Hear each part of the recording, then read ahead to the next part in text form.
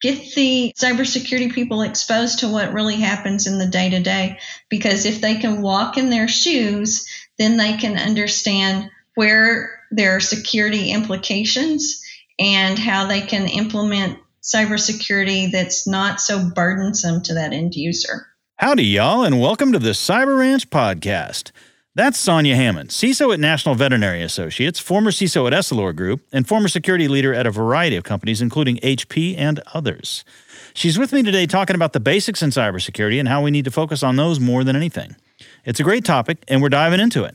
Thank you, Sonja, for coming on down to the ranch. Thank you. Welcome to the Cyber Ranch podcast, recorded under the big blue skies of Texas, where one CISO explores the cybersecurity landscape with the help of friends and experts. Here's your host, Alan Alford.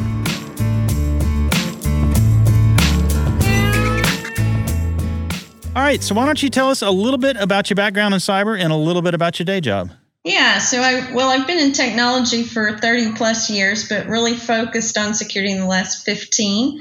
And, I'm currently CISO for veterinary specialty and pet resort provider. We have 1,500 locations in North America, and I run all aspects of cybersecurity. So covering technology risk, security operations, engineering, GRC, et cetera. And with that kind of a presence, I'm imagining there's a lot of point of sale stuff. There's PCI stuff. I guess animals don't qualify for HIPAA, but you got some personal information on the pet owners anyway, don't you? That's right, for sure. Okay, interesting. So interesting set of challenges. I've never thought about being a CISO at a national vet. That's amazing you guys have so many locations. All right, so let's dive into the topic here. We talked a little bit before the show about getting back to the basics is kind of your main jam right now. So I wanted to hear from you. That's a common theme in a lot of disciplines. People say, we got to get back to the basics. We got to get back to the basics. What does that mean to you in cyber specifically, getting back to the basics? Well, what I'm finding is that you have to get rid of your tech debt and bring your environment to current. You want modern, supportable technology, and that's really key in order to keep it secure. If you're not covering those basic security pieces and enforcing things like difficult passwords, making people change their password routinely, routine patching of desktops and servers, enforcing multi-factor authentication. That's what I call basic security. If you're not doing those things, it's really difficult to secure the environment. Okay, so you're kind of doing a combination there of people, process, and technology. That's right. And kind of picking out the basics from all those. So what does it mean to you then to not get back to the basics? Like, where do we get lost? What's the opposite of your get back to the basics vision there? Well, I see a lot of teams that they're implementing some really awesome security tools. But for instance, if you don't require multi-factor authentication, you're going to have email compromise. And that's a very simple security risk that, that one account allows threat actors to bypass your first level of security and to get into your environment. And then you're playing cat and mouse. So, when I say not getting back to basics, there are groups that are implementing some security tools that they're shiny, they're new, they're lots of fun, but they still got those basic security holes, so they get compromised. Right. Okay. So focusing on the whiz bang golly gee stuff at the cost of making sure you've got the basics in place before you do that. So this kind of ties into that notion I've had, and it's come up on the show a couple of times. It's something I sort of co-authored with Gary Hayslip, but this idea of minimum viable security, we call it, where you can look at this giant wealth of 30,000 possible toys you could buy, but can't you get away with like a minimum viable set? And I think a lot of what you're saying about the basics sort of ties into that same concept, that if you're not shoring up the basic stuff, getting into the tier 2, 3, 4, 5 maturity level stuff doesn't make any sense at all. There's almost a certain maturity curve to it, right? That's right. So how about getting back to the basics at the expense of the not so basics, right? So there's a balance to strike there, right? So when we say like MFA was your example, we'll stick with that one because I think it's a great concrete example. MFA is something you got to get done. That's like just a basic, like if you don't have that, ransomware is a problem. Business email compromise is a problem. There's a lot of problems that arise. And then on the other hand, I'm trying to think of something more sophisticated, like getting a full zero trust SASE, with CASB and DLP capability. Like one of these is a nice to have to me, and one of these is a must have to me. Although one could argue that once you've reached a certain point of maturity, the Zero Trust SASE play would actually be a must-have, right? So there's this balance we have to strike on the not-so-basic versus the basic. I think for me, maybe maturity is the key. Where's your take on that? Where do you kind of drill in on that one? Well, I would love to say that it's a balance between, spending on the basics and spending on the more sophisticated tools. But unfortunately, if you have compromise in those basic security aspects, your expensive tools aren't really going to do you a lot of good. So I'm a proponent of saying make sure you spend first on those non-sexy basic security items. You've got to plug those simple holes that the lesser sophisticated hacker is going to use before you start putting all the shiny tools in. Yeah, I get it. Okay. So I'm trying to think of some specific examples just that we could bat them back and forth, like DLP. Do you consider that one to be in the basics bucket, or is that one a once you get a little more down the road bucket? Yeah, no, that's a down the road bucket for sure. Okay, and CASB would be the same sort of thing, I think. Absolutely. And SASE would be the same sort of thing. But then like basic, I'm gonna don't let me put words in your mouth here, but I'm thinking like turning off split tunneling on VPN would be like to me like in the basic bucket, right? Okay, I think we're seeing it the same way. I think we're on the same page here. So how about the tech stack then, just in general? It's not just the tech stack itself where we can say this is basic, this is not basic, this is early stage, this is later stage, this is early maturity, that's later maturity. We can go through and say all those things. But I think the vendor community would much rather have us focus on the shiny new toys. And I think we ourselves, especially chatting with our fellow CISOs, can get into this like, oh, you got that? Oh, I want that. There's a keeping up with the Joneses aspect to it as well, I think. How is the tech stack failing to help us get back to the basics? Like where can we tackle that pressure and that challenge and say, nope, I'm going to do this, I'm going to do that. Talk to me in 3 months, talk to me in 6 months. Like what's your approach for kind of keeping that stuff at bay without losing touch with it, Yeah. Well, I think the tech stack is failing us in the fact that they're targeting those more sophisticated types of attacks, where you're wanting to utilize DLP, you're wanting to utilize CASB, and they make those, very enticing to those of us that love to play in the security space. But they're not really giving us the tools for, how do we implement basic security in an environment? I mean, why don't we have security in a box, that says, we're going to address all of your password needs and we're going to address your old technology needs. There's just those simple things that it's not part of the new tooling, and it takes someone who's pretty well versed in IT and understanding the, hardware and operating system level of things to say, here are some of those basic things we need to do in our environment. I get it. So sometimes I think the vendor community, you just need to keep the entire vendor community on hold.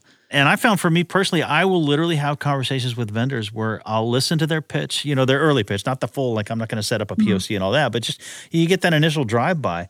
And I'm intrigued and I say to myself like, oh, this is cool. This is something I could use down the road. And I will literally tell vendors like, I'll pull out my calendar and say 9 months from now, I want you to ping me again. 3 months from now, 6 months from now. I've told vendors 14 months from now, I want you to ping me again.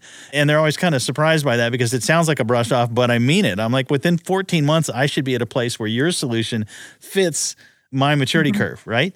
And I think that's one way that I tackle that. And keeping the pressure at bay, it's hard. It's hard for me. I grew up on the technology side of the fence, not the GRC side of the fence.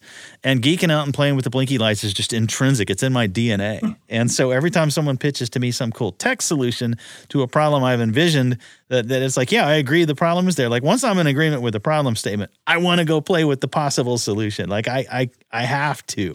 And so I find myself really having to crack down on myself to make sure my teams aren't just spending all their time in POCs and playing with cool new toys. And sometimes I think it's a good educational moment for them, even if we don't purchase, but I try not to overdo that, right? Like sometimes bringing in a vendor is a great educational moment. True. So, all right, current GRC approach. If the tech stack is kind of distracting us and failing us to a large extent and focusing on post basics, down the road maturity kind of problems, what about the GRC camp? Some people say that GRC equals basic. They just leave it at that. GRC equals basic. I don't think it's that simple. I think it's as nuanced as the tech stack. I think there's basic GRC you can be doing, and I think there's attractive ideas in GRC that are, again, just like the tech stack is wooing you to leave your realm of the basics and go into something further down the road. What's your take on that with GRC?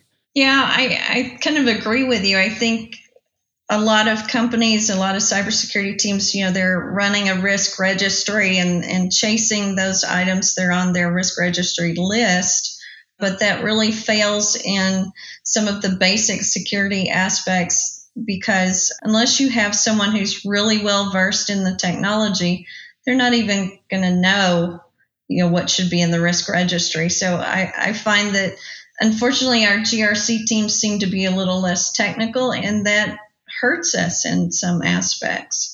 Yeah, I had a guest on the show a little while back who actually espoused aligning the GRC team with the vulnerability management and patch management effort, and actually making them the governor over those activities. So the whole idea is this a priority to patch versus is this other one a priority to patch? Run it by the GRC gang. This forces the GRC team to get more technical. This forces the technical team to work with and cooperate with and respect the GRC processes. And it keeps that great divide between the two that's always there in so many shops. And I thought that was just a darn clever solution. I'm looking to implement that now myself and actually better integrate tech stack with GRC. So let's ignore even the technology aspects of it. So GRC folks traditionally aren't as technologically savvy as they could be or should be perhaps in these cases. And they are instead policy wonks, people call them. You get all these other kinds of derogatory phrases for what they do. And then to your point, the risk register is, to a certain extent, a highly technical matter. So ignoring that piece of it, the technology versus not technology aspects of GRC, let's just look at the other aspects of GRC. You got policy, you got process, you got governance. Like, what does it look like to have a good, solid, basic GRC foundation versus, oh no, they've run afield and they're getting distracted and they're off in the weeds and they're not back to the basics? Like, ignoring the technology piece, what do you think is a good fundamental for a you hire your first GRC person and say, go work on X. What is X? Yeah. Well, I always look for someone who's got a strong background in a framework. I like the NIST, CSF myself, but, picking a framework and finding someone that's well versed in that framework and someone that can interpret that framework into the technical controls. Mm-hmm. That really is what will make it more successful, because having that person that can bridge that gap from your audit team to your IT team, that person that sits in the middle and says, here's the policy, here's a procedure, here's controls, that goes a long way for building out a good GRC covering the basics type team. I like it. Okay. Positioned halfway between audit and IT. That's a great way to put it. Like, partially technologist, partially audit, aware, being able to bridge the two mindsets, basically. If you've got that, you've got the beginnings of GRC. So that is all right. I love it. Yeah, and you want your GRC team to also be, like you said, they typically are not that technical. So I make sure that I send them to a very basic networking class, put them through some desktop support class, Active Directory. Get them a little bit of education so at least they know the lingo and they can start thinking about how those tools work. It helps them when they're trying to implement controls. That's really clever. That's good. Let's pause right there and hear a brief word from our sponsor. Howdy, y'all. Asset management for IT and security sure ain't easy, and our networks are fixing to get more complex. But I reckon there's a better way of doing things, and it starts with Axonius. Axonius helps you lasso everything in your environment: devices, users, software, and more, to provide an always up-to-date inventory, uncover gaps, and automate action. You want a free walkthrough of the platform? Head on over to axonius.com/get-a-tour. That's axonius.com/get-a-tour. Okay, so there you go. So there's a good bridging that technology gap and just get the fundamentals. Get the fundamentals into your brain before you run around GRCing. Understand what these people live like. Like, what do they do for a living? That's, and I found that to be a valuable approach with pretty much anything in the business world. Like, seriously, like if legal is going to be working with privacy a bunch, legal should go learn some privacy stuff. Privacy should get a brief review of, like, what's it like to actually work in legal, right? Like, those two departments need to understand one another's MOs and basic lingo. I'm not saying all privacy people need to go to law school, right? But to have that fundamental and basic understanding, I think, is great. So here's the real challenge. Do you have your technology folks take any fundamentals of GRC type training? I don't send them to specific training, but I do have my GRC team hold training courses for them. Oh, nice.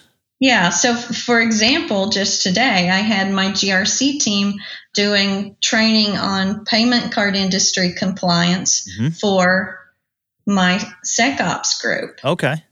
That way they have an understanding of some of the things that we're chasing on the GRC side. It also helps them to understand, why are we saying we need network segmentation? It just helps them understand kind of both sides of the fence. Right. Helps them co-author solutions and get through things together, right? Like That's right. If you have that kind of cross-training in place, ideally what happens, I think, is a regulation comes through, the GRC team picks it up and says, hey, we're obligated to do X, sits down with technology partners and says, I'm not going to tell you how to do X. Let's work together to jointly figure out how X can be met using what you do on the technology side of the fence, right? And you get that dialogue going and you get that clever interpretation thing going. And you get that real bridging of the two disciplines in place, which I think so many shops are lacking. So, all right, we've covered technology, we've covered process, and we've hinted at people here kind of talking about these training ideas. Like get the GRC folks trained on the fundamentals of technology, get the technology folks trained on the fundamentals of GRC. What else in the people space are we doing right? What are we not doing right? What does basics look like? What does distraction look like? What does, hey, that's way too far down the maturity road look like? I think, from the basics, I'm really focused on training, and that's not just training for, my cybersecurity team, but also training for our end users. I mean, we all know, that we want to use every method possible to educate our users because they truly are the first line of defense. But then as we've talked about, training the GRC folks and the SecOps folks to understand both sides. And then you also have to just bring in some of the exposure to your user community. People in technology have a hard time putting themselves in the end user's shoes. And so I try to encourage that because it brings an understanding of the environment that they otherwise wouldn't have. I have them go out and, visit sites, watch what a person does who's, taking phone calls, who's checking in patients, who's taking the patients into the room and, filling out the basic questionnaires. Get the cybersecurity people exposed to what really happens in the day-to-day, because if they can walk in their shoes, then they can understand, where there are security implications and how they can implement cybersecurity that's not so burdensome to that end user. That's such a key concept for me when you talk about basic, this idea of not being burdensome. What you're saying is there are business processes outside of your team, and you are educating your team as to the nature of those business processes. So when they implement some new solution, it is in line with and not against those business processes, right? I mean, that's really that, and that goes back to that cross-training of privacy and legal get to know each other, right? This is security getting to know the entire business. What a fantastic move. I salute you for doing that. I think that's so critical. Now, how about training the other folks, like getting the people that are checking in the patients and taking it back? How much do they learn about security? Is it just the once a year annual kind of training, or what do you guys do there? No. They get a lot of training, and we try to make it not quite so obvious that they're always getting training. I mean, we certainly do the traditional, online CBT type stuff, to check the compliance boxes. But then we try to do some other things like funny videos. We've put together posters that we send out and have put up in the sites. We definitely distribute a lot through email. I wish we had better mechanisms than email, but, we use that a lot. Just sending out literally just an email that says, be vigilant. Don't click on an email if you don't know who it's from. Just little simple things just to remind them, because first of all, if you don't keep it short, they're not going to read it. And secondly, if they don't realize they're always being trained, it seems to soak in more. They're more open to receiving it. This is great stuff. So training all the way around, education all the way around, wearing each other's shoes all the way around. This is critical if you're going to get the foundations in place, right? This is critical. So I love this. I love your definition of this. I love how you approach the people aspects of this job. So I'm going to switch gears here and broaden the conversation out a little bit. It's where, we're talking all these things about the basics. What do you wish everybody in cyber who practices in cyber knew? What do you know what I'm saying? Like you've been through this, you've done this a couple of times, you've mastered the basics, you know how to focus on those, and you see all these new folks in the field, or maybe somebody who's a first-time CISO, people that are struggling, people that are distracted, whatever it might be. What is, if you could just give that one piece of advice to, hey, here's what you can do to run your program, like sum that up. What is your go-to wisdom? Yeah, there's two pieces of wisdom that I always share. First is to understand your end user, so go and walk a day in their shoes. Mm-hmm. And the second piece is to realize that your team is your biggest security tool, and so you want it to work very well, be a well-oiled machine. And that means you have to focus on the people. Make sure you hire people that work well together, that can bring synergy, and you can teach them the security piece. You have opened a door there for a whole conversation. I'm a believer in this as well. I believe, security is a vocational task. It's a vocational activity, and vocational activities can always be taught, right? You can take someone who knows nothing about security and a year later have them know a lot about security, and 3 years later know a whole lot about security. Like, you can walk anyone through that journey. But those soft skills and that getting along with others and that learning how to, have empathy and all those other foundational human aspects, those aren't so trainable. You find people that have that, and you hold on to them and you teach them the security, versus finding people that have security and trying to pound in empathy and human skills. I personally feel like the human skills are going to trump the technical skills in terms of when I'm hiring and interviewing. If I find good attitude, I find good aptitude, I find a drive to learn, I can teach any of those folks security, right? That's right. All right, so we're going to switch gears here one more time. This is a question I ask every guest, and this is my favorite question of them all. If you could wave a magic wand and change absolutely anything about cybersecurity, any one thing, what would you change? I would love to have hardware and software that is self-updating without breaking the applications. Oh, that would be, I love it. I love it. If I had a magic wand, I think that one would be on my list as well. That's fantastic. Yeah. Yep, because it's always like that. Well, we can't update. Why? Well, because it'll break the. Yeah. It's on Windows 7. Yeah. Exactly. And no one knows how it works. And the guy who set it up doesn't work here anymore, but we can't touch it. Yep. Oh, been there a million times. All right. And one final question I'm going to ask you that I've not asked any of my other guests. All right. You work at a vet, and I know this is because you love animals too, right? That's right. What's your favorite animal?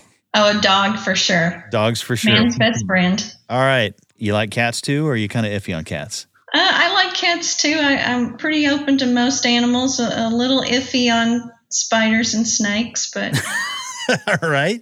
They need love too. Everybody needs love. Yeah, we've got 2 dogs and a cat over here, and my little one's already pressing to get another pet of some kind. And I had snakes and tarantulas when I was a kid. So. All right. Well, listen, Sonja Hammond, thank you so much for coming on down to the ranch. This has been a great conversation. I appreciate your approach. I'm so grateful to hear there's CISOs out there that have a people-forward mindset, a basics-forward mindset, who can talk the tech stack and yet aren't distracted by the tech stack. Praise for you. I think you're doing a great job just based on what I'm hearing. Oh, thank you. So thank you. And thank you, listeners. Y'all be good now.